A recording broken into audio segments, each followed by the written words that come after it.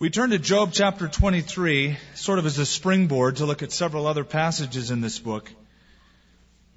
There's a book out by Philip Yancey called Disappointment with God. He said that every Christian has three questions that lurk within him, often afraid to voice these questions because to ask these kind of questions would seem unspiritual. He said the first question is this: is God unfair? That's the question, remember, that Asaph struggled with in Psalm 73. God, how come I see the righteous going through so much suffering and the wicked seeming to prosper so? Are you fair? The second question is this: is God silent? That's the question Job asks in this book. How come God doesn't speak to me in this? He seems silent, he seems removed, he seems hidden. And actually that's the third question: is God hidden? Where is God when I suffer? And as Yancey talks about these questions, he says one time he visited a little Indian village, a Shipibo Indian village in Peru, where a thriving church had been founded years ago by a missionary. And the story is that the missionary came to this little village, established a church, brought his wife. She got pregnant. They had a son. And 6 months after the son was born, the son died. And the son is buried actually next to a path that leads to this little village church, now marked by a granite marker.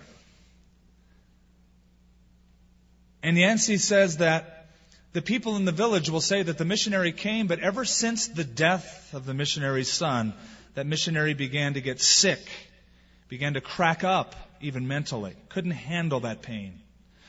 He eventually got sickened with nausea, vomiting, diarrhea, and they took him to a large hospital in a major city, and they found that he had no amoebas, no germs that would cause the diarrhea, and they diagnosed it as hysterical diarrhea. Sent him back home to the United States permanently.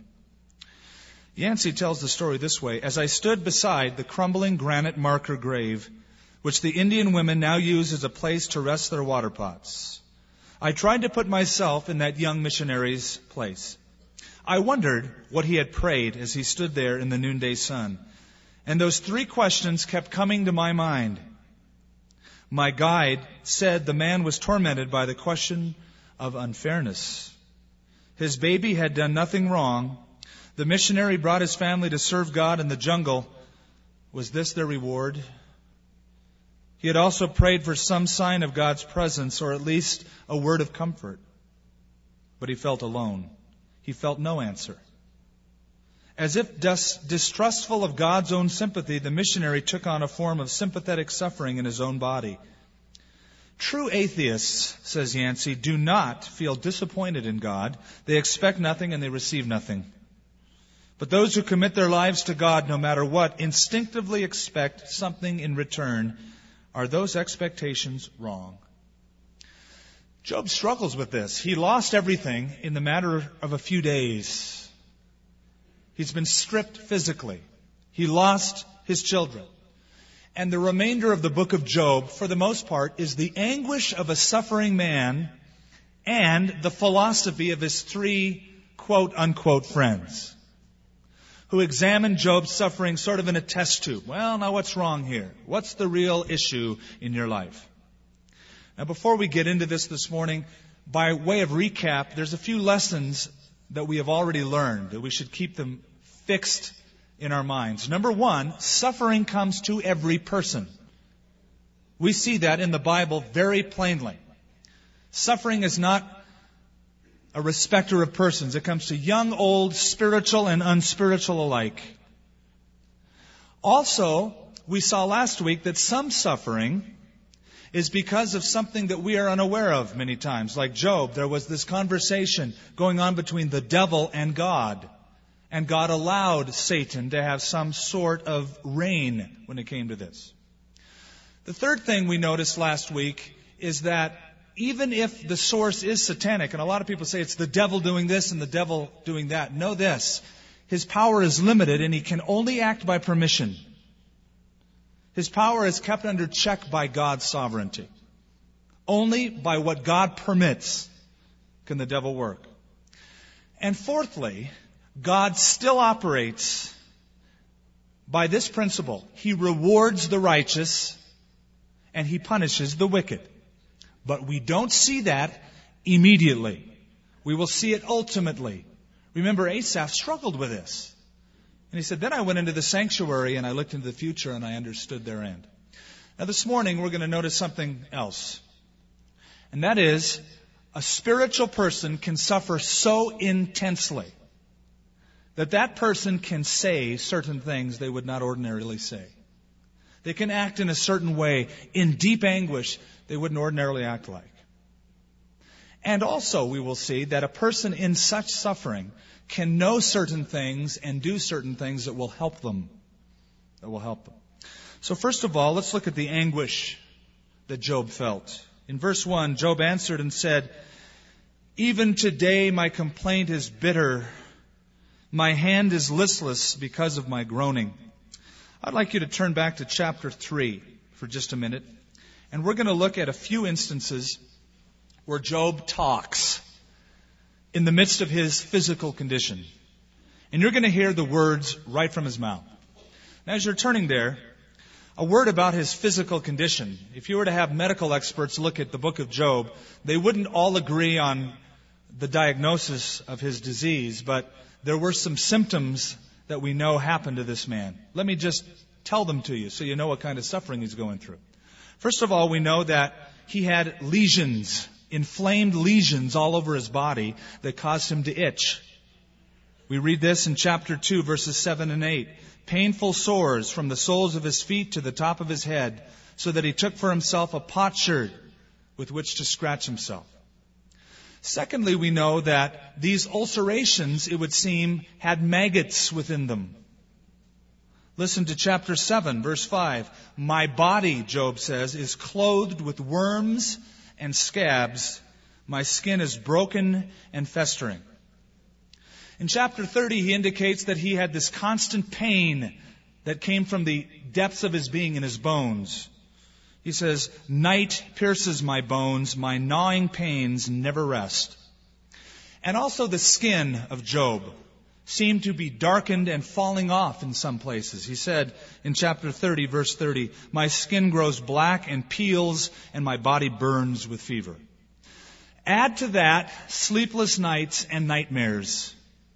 As he says in chapter 7, verse 14, you frighten me with dreams and you terrify me with visions.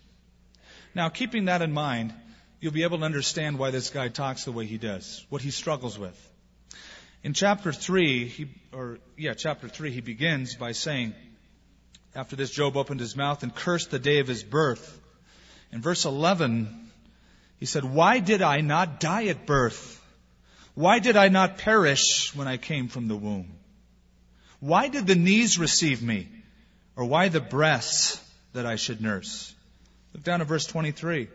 Why is light given to a man whose way is hidden, and whom God has hedged in? For my sighing comes before I eat, and my groanings pour out like water. For the thing that I greatly feared has come upon me, and what I dreaded has happened to me. I am not at ease, nor am I quiet. I have no rest, for trouble comes. Chapter 6. Job answered and said, oh, that my grief were fully weighed, and my calamity laid on the scales. For then it would be heavier than the sand of the sea. Therefore my words have been rash. For the arrows of the Almighty are within me, and my spirit drinks in their poison. The terrors of God are arrayed against me. Go over to chapter 10. Verse 1, my soul hates or loathes my life. I will give free course to my complaint. I will speak in the bitterness of my soul. I will say to God, do not condemn me. Show me why you contend with me. Does it seem good to you that you should oppress? That you should despise the work of your hands? And smile on the counsel of the wicked? Look, same chapter down at verse 18. Why then have you brought me out of the womb? Oh, that I had perished, and no eye had seen me. I would have been as though I had not been. I would have been carried from the womb to the grave. Are not my days few? Cease, leave me alone, that I may take a little comfort. I look over at chapter 23 once again where we began. Job answered and said, "Even today my complaint is bitter, my hand is listless because of my groaning. Oh, that I knew where I might find Him," that is God. I want to find God in my suffering. Where is He? That I might come to His seat. I would present my case before Him and fill my mouth with arguments. I would know the words which He would answer me and understand what He would say to me. Would you contend with me? Would He contend with me in His great power? No, but He would take note of me. There the upright could reason with Him, and I would be delivered forever from my judge. Look, I go forward, but He is not there, and backward, but I cannot perceive Him. When He works on the left hand, I cannot behold Him. When He turns to the right hand, I cannot see Him. Job is swamped in disillusionment. He has been stripped physically, emotionally, and he is struggling now spiritually. And in that struggle, he says some things. He says them out loud. He complains out loud. He's giving full vent to his anxiety, his anguish. Experts on grief tell us that a person who suffers intensely, let's say he's lost someone due to death, or that person is suffering some kind of debilitating illness, goes through periods of grief. And first is that denial phase. Person says, "This can't be happening. No, this isn't happening to me." And then there's the bargaining stage, where that person may say, "Oh God, please, if you just change this, I promise I'll," and you fill in the blank. Then comes anger. Anger at God, anger at people, anger at yourself. After the anger stage, often comes depression. Periods of withdrawal, deep depression. Everything seems dark. Eventually, the next phase of grief is called acceptance. This has happened. It's difficult. I'm dealing with it. Eventually, the final stage of grief is known as hope. That person once again sees light at the end of the tunnel. But before that period, often comes a volcano of emotions. That person may lash out in anger. That person may withdraw. That person may be usually very rational and spiritual, and he might say some irrational and what we would say unspiritual things. A man by the name of Elie Wiesel, who suffered the Nazi concentration camps and saw atrocities as a teenager in Nazi Germany. It took such a toll on him, the things that he saw during his teenage years, that his story was written about by one author who said concerning him, "For Elie Wiesel, Nietzsche's cry expressed an almost physical reality. God is dead. The God of love, of gentleness, of comfort has vanished forevermore. And how many pious Jews have experienced this death? On that day, horrible even among the days of horror, when a child watched the hanging of another child, who he tells us had the face of a sad angel. Elie Wiesel heard someone behind him groan, 'Where is God? Where is God? Where can He be now?' Those are the thoughts of a person who's been long in a tunnel of suffering. And the key for those of us who are around sufferers is to be unshockable for those people who are suffering. To not go, "Oh, I can't believe you said that." Or going on with some long speech about how they shouldn't be this, but they should do that. We should make room for that type of anxiety. We should not take it personally if they're lashing out in anger against us. You know, Jesus was in a situation sort of like this. Lazarus was sick. Martha said, "Quick, get Jesus, quickly, get him. He's down by the Jordan River. Call him up here." Jesus heard about it. What did Jesus do? He didn't come. When Jesus finally came, Lazarus had already been dead and buried. And Martha was at that anger stage. And as Jesus comes up, she rushes up to him and says, "Jesus, if you'd have been here, my brother wouldn't have died." Now, did Jesus go, "Ah!" Did he rebuke her? Did he give her a long speech? No, he understood that people often say things like that in deep grief. He said, your brother will live again. Do you believe this? Oh, I believe in the resurrection, that he'll do, But he understood her grief, and he let her say it. Now there's Job in anguish. Where's God? Next, I want you to look at what his friends say before we hop into the next verses in chapter 23. We've seen the anguish he felt. Look at now the analysis that Job thought. And go with me now to chapter 4. Book of Job, chapter 4. We're not going to read lots of these things, just one section in chapter 4.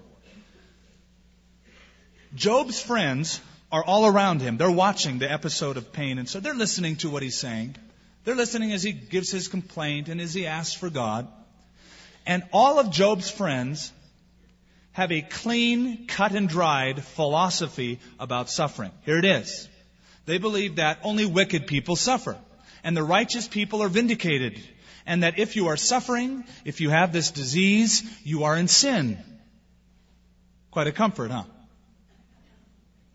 And so they say in chapter 4, Eliphaz the Temanite answered and said, if one attempts a word with you, will you become weary? But who can withhold himself from speaking? Surely you have instructed many, you have strengthened weak hands. Your words have upheld him who was stumbling. You have strengthened the feeble knees. But now it comes upon you, and you are weary.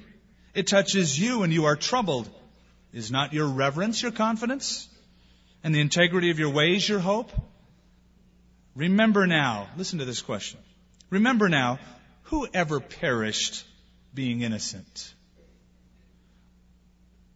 Or where were the upright ever cut off? Even as I have seen, those who plow iniquity and sow trouble reap the same.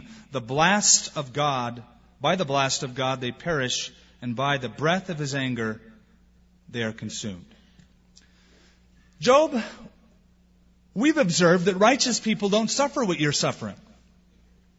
And it would only seem that because you're suffering so greatly that you are a great sinner. Now it gets worse. In the same chapter, Eliphaz says he had a dream, a vision from God about Job's suffering. Have you ever met a person like this? Oh, God spoke to me about you. When a person does that, there's no recourse. There's no defense. They say, oh, well, God told me. Well, how do you argue when a person says that? No, God didn't tell you that. Especially in Job's case. Oh, Job, you're suffering because you're a sinner. Besides that, I've had a vision about this. God spoke to me all about you. Now, is that true? That people who are righteous don't suffer? Well, no, it's not true. We've established that already. Psalm 73, Asaph struggles with it. God, why do I see the unrighteous prosper and the godly suffer? That bugs me. Until I went into the sanctuary and I understood their end, but that really bothered him. Besides that, Solomon even noticed this. Solomon said in the scriptures, this I have seen, that the righteous often die in their righteousness, and the wicked will live long in their wickedness. Nonetheless, Job's friends have that philosophy. It's because there's sin in your life. There's a woman who wrote a letter to Christian Research Institute. Actually, they received so many letters on this issue. This letter was about a woman who had been born blind. She was blind all of her life. She eventually became a Christian, and after becoming a Christian, she attended church. Well, the church she attended initially was a church who believed the same philosophy of Job's friends. She began being disillusioned. They said, well, the reason that you are blind still is because there's some sin in your life. You're a sinful person. You need to come to grips with that satanic origin, because God's will is not that you remain in your blindness, or you're not healed because you don't have enough faith. And so she wrote this letter. I spent hours, sleepless nights, agonizing over the issue. I became depressed. I began to lose my joy. I even quit praying. Some Sundays I simply couldn't stand church because I felt like an outsider in God's family, watching His pet children get blessed because of their faith.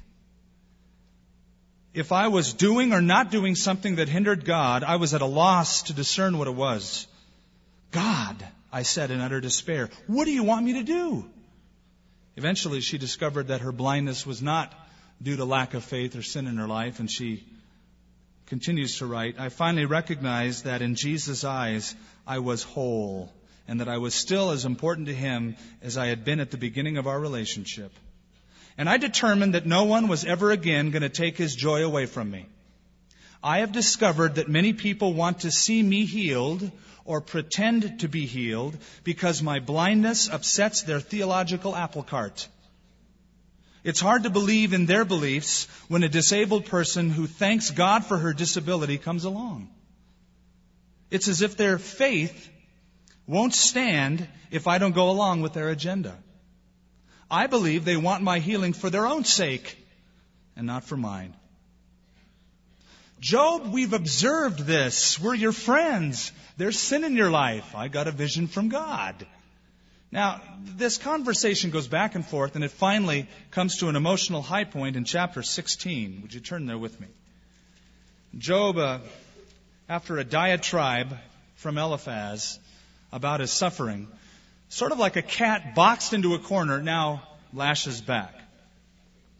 Job answered and said, I've heard many such things. Miserable comforters are you all.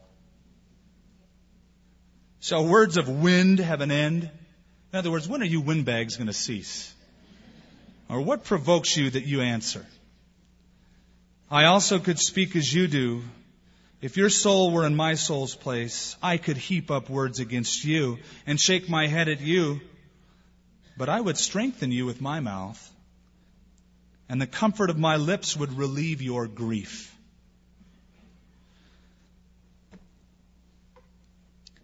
In life, you and I will face pain. How do you respond to pain, whether it comes to you or to other people? Well, you might respond like Job's wife.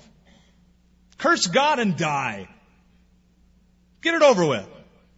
Deny Him. Why would God let this happen to you? Or you might reply like Job's friends. Oh, this didn't happen because you're righteous. It happened because there's sin in your life. Or you could respond like Job. Job's basic philosophy is this. I don't know why it happened. But I'll tell you this. God knows, and I trust Him. Though you slay me, I will still trust you, Lord. God is still in control. My deep prayer is that God will raise up among us encouragers when people suffer, rather than analyzers, rather than picking people up and putting them in a test tube and going, I see the problem here. How about just the ministry of comfort and encouragement? How do you do that? Well, here's a few simple ways. Number one, live compassionately around people. Live compassionately. Paul the Apostle said, if one member of the body suffer what? We suffer with it. We suffer together. We all suffer. Peter added to that, and he said, be sympathetic, love as brothers, be compassionate, and be humble. You know, some Christians will approach sufferers with pious speeches or condemning words. Let me tell you of one instance. A couple had a baby. They were so excited. True story. She came to me. The baby started developing a sickness. The people in the church where they were fellowshipping said, this is not of God at all. This is not God's will. This baby needs to be healed. We'll stand together with you in faith. And that's great. They did stand in faith, and they prayed. And they claimed healing. But then the baby died. And they attributed the death to the lack of the parent's faith or sin in the parent's life. And that fellowship shunned. They never came to the funeral. They never contacted the couple after the funeral. They were shunned by that church. It went against what they believed should happen. Live compassionately. Now, use the Scripture. In fact, that's the only source of hope, is the resources and the promises of God. Use the Scripture, but use it lovingly. Use it tenderly. Use it strategically. And I would say keep it short and simple. 4-hour Bible studies in Leviticus wouldn't be called for, obviously. Pray strategically. Keep it short as well. Don't pray all the way around the world when you've got a suffering person in front of you. Live compassionately. Listen attentively. Did you know that a suffering person needs to tell their story? It helps them. Sometimes people think, oh, I know you don't want to talk about it. It's too painful. They need to talk about it. They need to talk about the loss of their child or their father or their sister or the disease they have. They need to talk about it frequently. And a good listener is like a walking intensive care unit. Just sit there and listen attentively. And then finally, act anticipatively. Don't say, well, here's my number. If you need anything, call. Anticipate the need. Call for the person. Prepare meals for the person. Call the doctor. Make funeral arrangements. Act anticipatively. Now back to chapter 23. After looking at the anguish that he felt and the analysis that he fought, look now again at verses 8 through 10. We see the answers that Job found. Look, I go forward, but he's not there, and backwards, but I can't perceive him. When he works on the left hand, I can't behold him. When he turns to the right, I cannot see him. But he knows the way that I take. Stop right there. Do you see the context of this? What he's saying? He's saying, I want to find God desperately. Where's God when I suffer? I look for him everywhere. I don't know what he's up to. But I know this. He's aware of it. He knows what I'm up to. That's a view of God's sovereignty. It's the belief that things that are hidden from me are not hidden from God. God is aware of my suffering. He's aware of my pain. David said in Psalm 1, for the Lord watches over the way of the righteous. And in Psalm 37, he said, the steps of a good man are ordered by the Lord, and he delights in his path. You know that knowing that God knows and is aware of what you're going through, intimately aware, even though you can't find him at a time of grief, the idea that God knows where I'm at, God's aware of my pain, revolutionizes our periods of suffering. A couple weeks ago, we were playing hide and seek at my house at night. Nathan loves to play it, and we love to play it with him. Now, my son's 7 years old. He's afraid of the dark. He doesn't like to go to his bedroom alone. But when you play hide and seek, the lights are out completely. It was our turn to hide. Nathan and I were going to hide. My wife was going to seek. So she would go on, one side of the house, and she'd count, and we would hide. And I thought, I'm going to find a place that she'll never find. And I decided to hoist Nathan up to the top of my bookshelves in my office on this narrow little ledge about 8 inches wide. And he would never go up there alone. He'd be deathly afraid to perch himself up there, especially in the dark. I said, Nathan, I got the place. And I hoisted him up and I laid him down on that shelf. Then, on top of that, not only was he in the dark, but then I was going to go hide so he would know where I'm at. He was perfectly secure. He never was afraid. Even though he didn't know where I was. I hid some other place in the house. But what kept him is that he knew that I knew where he was. And then I'm not going to leave him up there all night. I'm going to get him eventually. He'd never go up there alone. He's afraid of the dark, but he wasn't afraid that night. In fact, he was giggling the whole time I had him up there. That's the only thing that gave him away and that let my wife find him, is that he was giggling. She said, how come laughing's coming from the bookcase? And it was Nathan.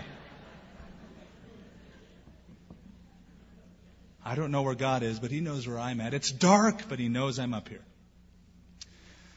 Like the little kid who was walking with his grandpa. They were far from home, and grandpa asked his grandson, hey, where are we? Grandson said, I don't know.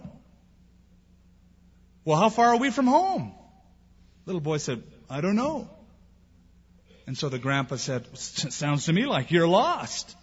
He said, no, Grandpa, I can't be lost. I'm with you. I don't know where God is, but I'm not lost. I'm with him. He knows the way that I take.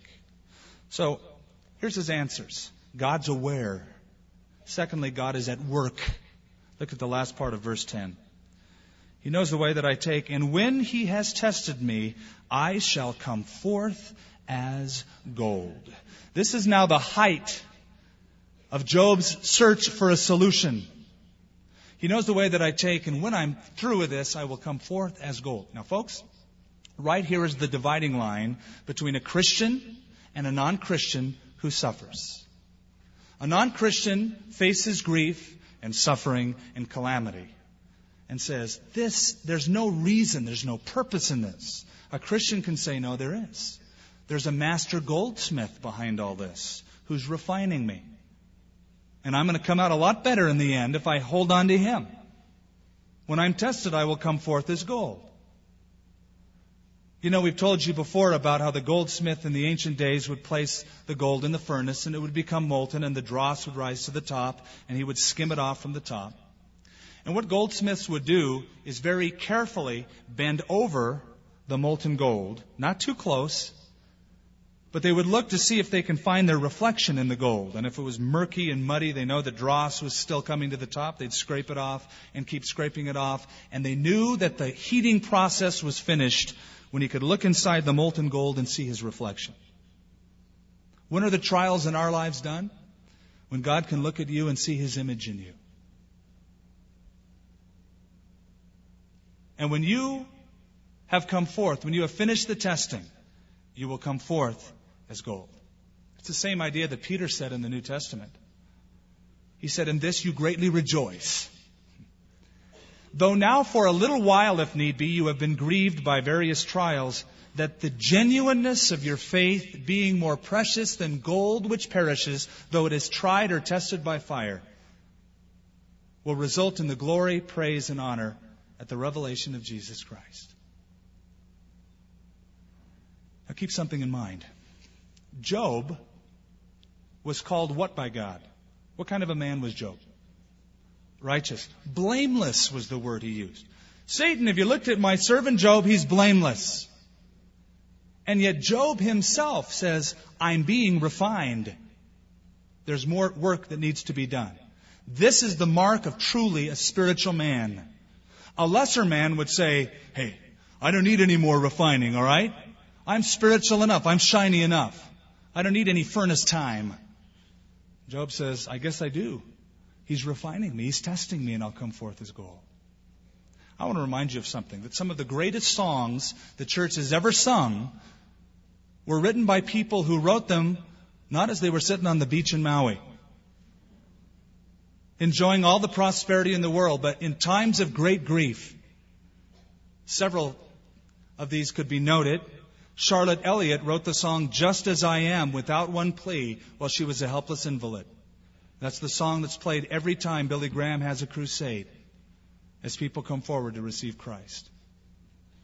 Frances Havergal wrote, in ill health, take my life and let it be consecrated, Lord, to thee. Fanny Crosby, when she was blind, wrote scads of songs. And of course, I've shared with you before about Horatio Spafford, who sent his family on a cruise. And they left from New York going to France. The ship began to sink. All 3 of his children were killed in that boat accident. His wife was saved alone. When he got word, the night he got word that his children died, he paced the floor of his office and he wrote this song that we have sung at Calvary Chapel that says, when peace like a river attendeth my way, when sorrows like sea billows roll, whatever my lot, thou hast taught me to say, it is well with my soul. Chuck Colson was put in prison because of the Watergate scandal. Yet he will tell you today that though the judge was the human instrument in it, God's will was that he suffer in prison so that he might get out and have a heart for those people who are in prison and start the largest prison ministry ever, prison fellowship. When I'm tested, Lord, I will come forth as gold. Finally, I want you to look at the last 2 verses in closing. And we look at the action that Job followed. Not only the answers that he found, but the action that he followed. Verse 11. I love this part. It reaches that high pinnacle again. My foot has held fast to his steps. I have kept his way and not turned aside. I have not departed from the commandment of his lips. I have treasured the words of his mouth more than my necessary food. Verse 11 strikes a death blow to Satan's accusation. Remember the first couple chapters? God's bragging. Hey, have you looked at Job? He's blameless. He fears God. He shuns evil. And what did Satan say? Say, well, no wonder he shuns evil. You blessed him so richly materially. Give him a little disease. Give him a little pain. Take away some of these things. Let me get at him. Let me get at him. And he'll curse you to your face. In other words, the only reason people serve you, God, is because what you give them and do for them. This ends the tests. Satan's accusations are now defeated. Job is left with nothing but God. And yet he says, I'm still going to hold fast. I'm still going to follow him. I've dogged his steps. I have persevered. I have persevered. You know, Job was not an Alka-Seltzer follower. There are Alka-Seltzer Christians. They're those who make a big splash, but they fizzle out rather quickly. Woo, great. But what about a period like Job's period? You still there? You still following? You still holding on to him? Oh, I'll follow him no matter what, Job said. A determined pursuit. Verse 12. I have treasured the words of his mouth more than my necessary food. When did Job say this? When his body was covered with running ulcers. He was resting where? In the promises of God. I don't understand it. I don't know where God is, but God knows. God's at work, and I'm resting in his word. I've esteemed the words of his mouth more than my sustenance. Where do you rest when you suffer? I, as a pastor, watch people in times of crisis all the time. I watch what they rely on and lean on. Some lean on the promises of God like Job. Others lean on the bottle. Others lean on that powdery white chemical substance that they snort through their nose. Others rely on some flaky worldly philosophy that doesn't hold up when times really get tough. When the roof of life caves in, what do you lean on? I've esteemed the words of his mouth more than my necessary food. I once read the words of a plaque that said, I'm going to have a nervous breakdown. I've earned it. I've deserved it. I've worked hard for it, and nobody's going to keep me from having one. Now, the alternative to that is Job's words. Forget that. I've esteemed the words of his mouth more than what I think my body needs. In fact, have you found that in times of great suffering, you are driven to the Scriptures and they become more meaningful to you than any other time? It seems that when we are pampered, the Scriptures can often become a bit dull and routine. But oh, how those Psalms come alive. We go, ooh, yes, I can relate David, Asaph, Job. Oh, I can relate now. Martin Luther said, I never would have understood the Scripture were it not for affliction.